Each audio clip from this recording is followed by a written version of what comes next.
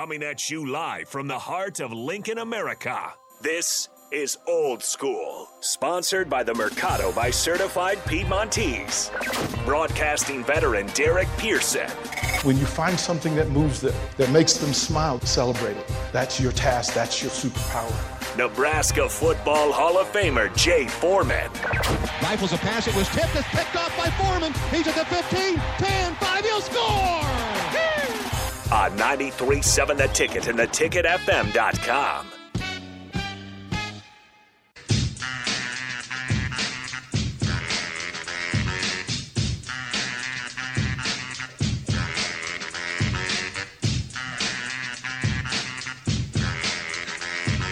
What up, what up? What's good, bro? Old School. Kenny Wilhite in the house again. Jay Foreman. Austin on the ones and twos. Old School brought to you by the Mercado Certified Piedmontese. Special ingredients at Butcher Shop. Located at 84th and Havelock. Every type of meat, every type of cut. Always go in there into the Butcher Shop and ask them, what's up, Kenny? What's popping on this beautiful day here in Lincoln? I wanted to ask your opinion right off the get-go. Uh-oh. One of the coming in hot. It's not even really that hot, man. Okay. I just fell on it, fell into this, I was just chilling today, and then I opened up Twitter, and I saw ex-Husker was drafted in the USFL. I wanted your opinion on Adrian Martinez let's just talk about the player, the person, A1 Automotive type of person. That's a shameless plug for A1 Automotive down there, one of our sponsors for the station in our pregame show. But A1 guy, A1 teammate, A1 person. So we don't even need to call that. You can cover that.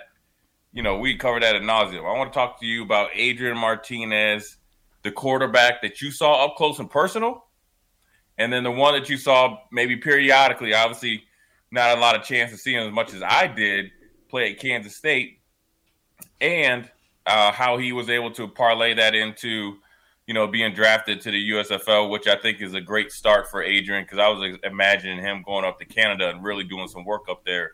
But USFL is going to give him a chance to play a little bit more, I guess, American style of football. I want your thoughts on overall as him as a player in college, Kansas State, and USFL. I'm so happy for AM2. We talked about it over break, bro.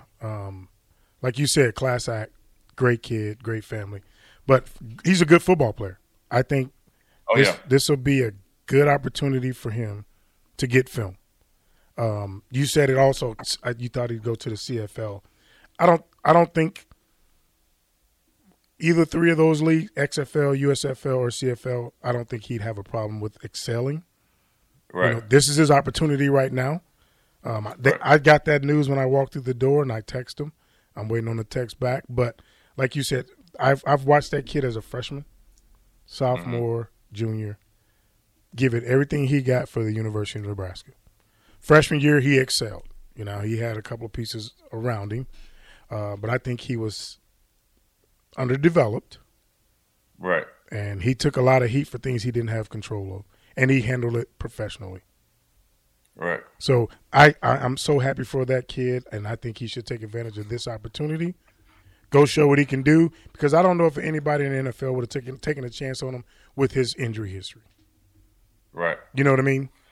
Yeah, for sure. I mean, it's your best ability is your availability, especially at the quarterback position. Yes. It's the position that you have to be, the first one in, last one out, especially in the building, especially when you're a young quarterback, probably playing catch up, learning how to play at the pro level, the pro concepts and all that type of stuff, and just the reps, the amount of time that he's missed over his career, through spring, different coaches, different schemes, different expectations. For him, he's never, I don't think ever really got truly to be like coached hard, I guess, or coached and developed at the same time and nurtured and pushed to be better. I think sadly enough, like a lot of guys that come into Nebraska, and I think some of it has to do with kids coming in and being overdeveloped in high school, they hit their apex right away, right? They come in just poof that first year, really good, hot out the gates.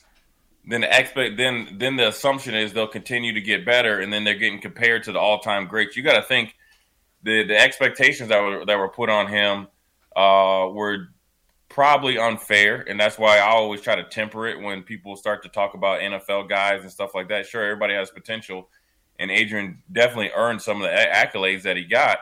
But also with that, you have to – I think everybody in their career I'm trying to think of just guys that, I'm thinking of like Terrell Farley, myself, even Jason Peter, Grant. You have to be – I won't say humbled, but you have to fight through something, whether you're not playing as much – you're splitting time with somebody, or you get a little injury or a big injury. Even like Ahman Green, I know we were talking about him last week.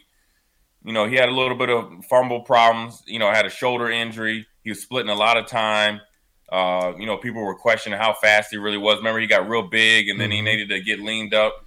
There's a lot of things that you need to go through to make you a great player, and I don't think Adrian was able to go through that. I think it was kind of the path was always really set for him, and I think it would have been better for the team and for him to really have some steady influence, really to be coached and to be pushed and surrounded by guys that lived up to their expectations as well.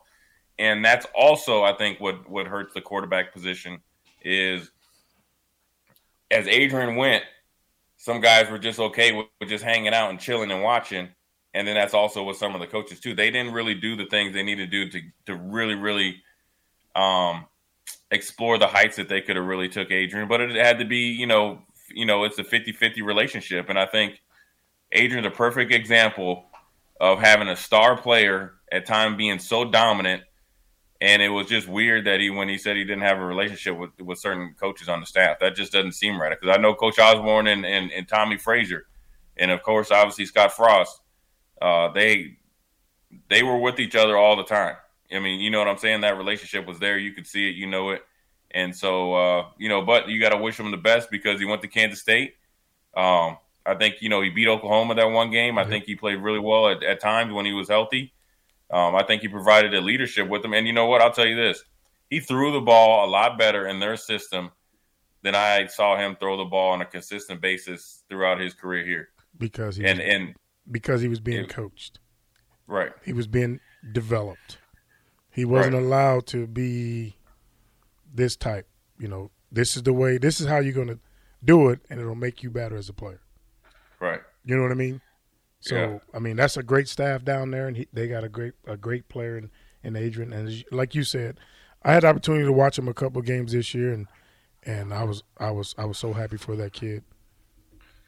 I think I think what you saw from him is the offense curtailed to his strength when he played, the passing and running. Yep.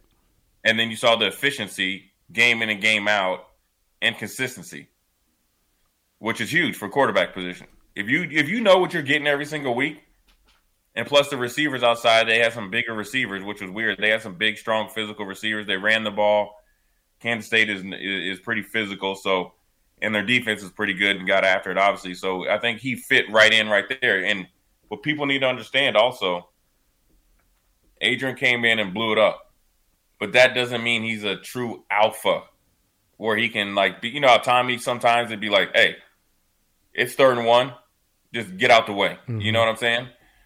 Adrian, when he had a good running back, obviously when we had Devine, and then they had my man down there, Vaughn down there, right? So then that makes Adrian that much better.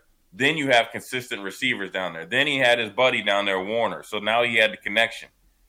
That's when you start to see the true Adrian. So if that was really – I think that might have been glossed over too much, and you could probably comment on this better than me. I thought it was glossed over too much.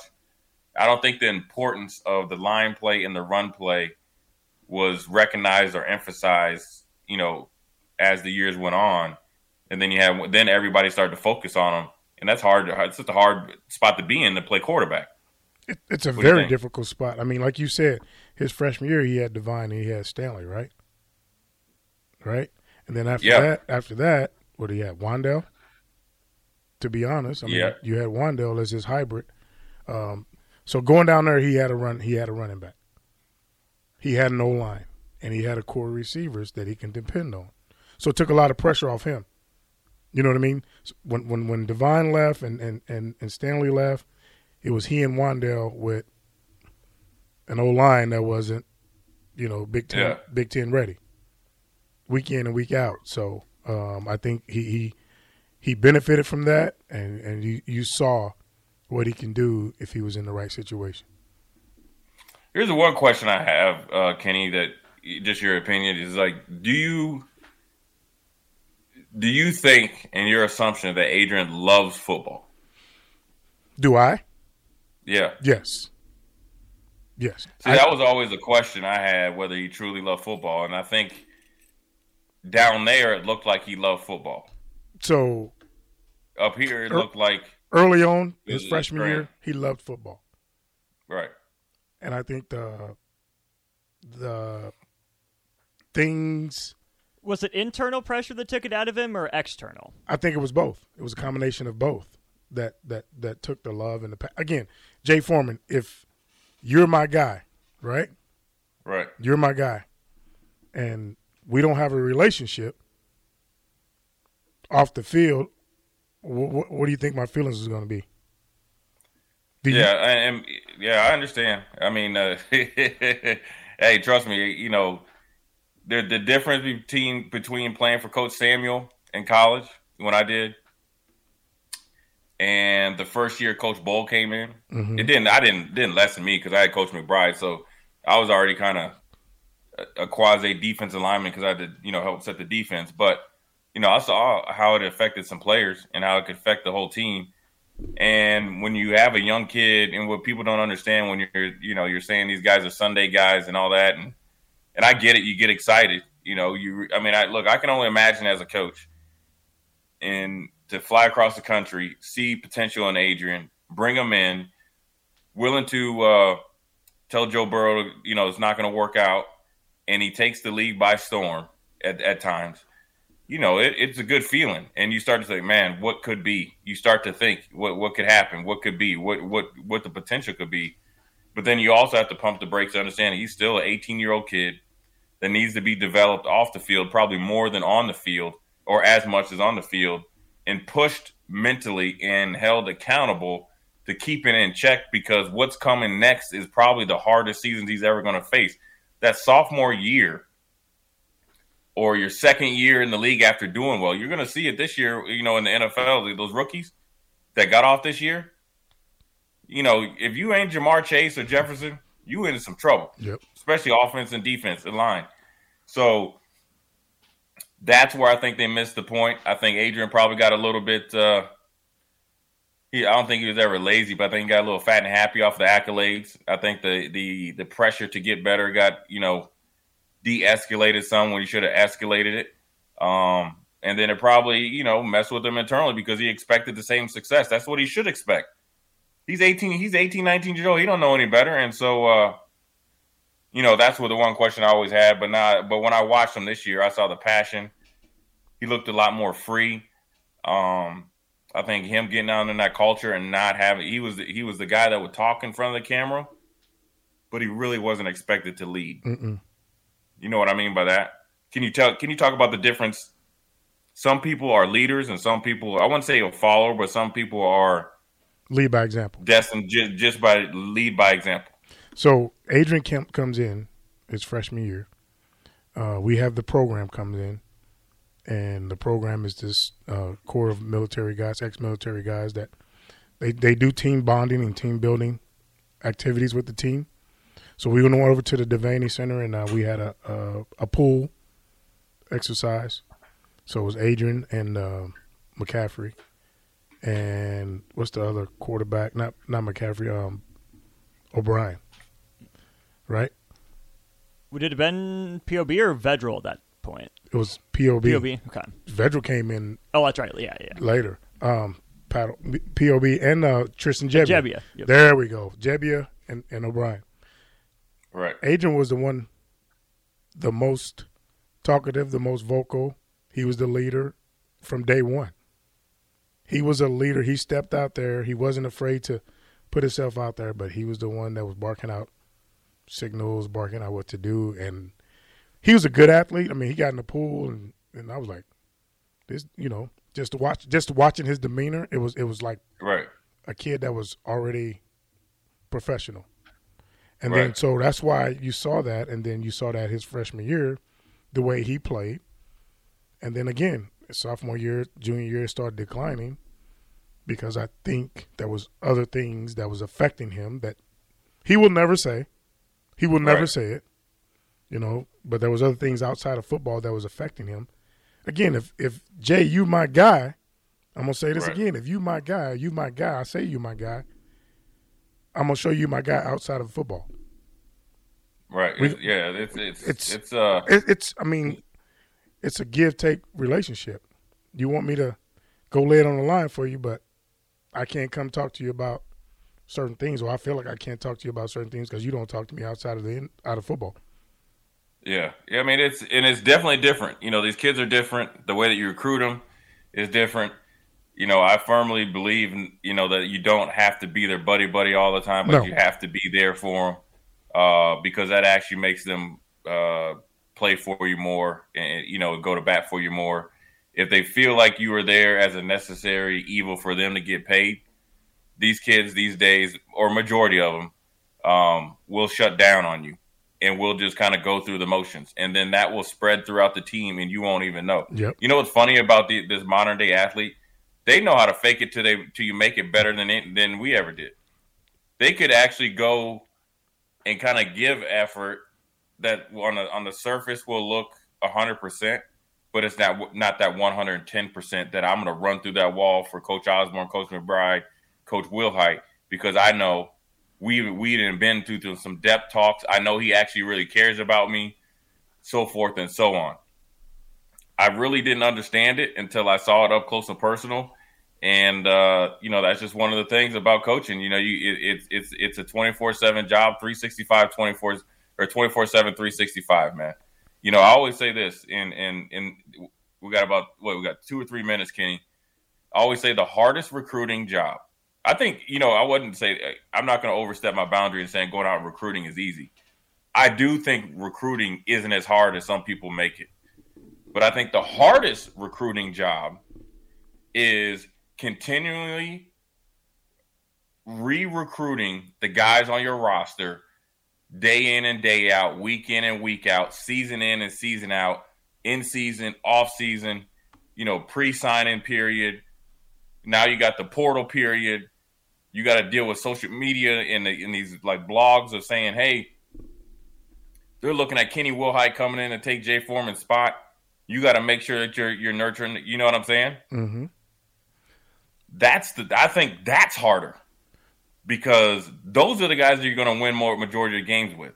Those are the guys that actually see you at your best and at your worst. They see you when you come in and coaching and you stressed out, or you might not be up to snuff, or they've seen you not having a personal relationship with somebody that's not even in your room. Now they looking at you sideways. So now you got to prove it to them double time.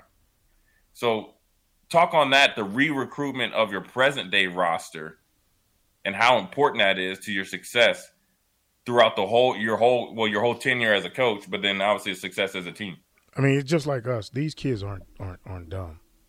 They know if you genuinely care about them or if you don't. But you hit the nail on the head.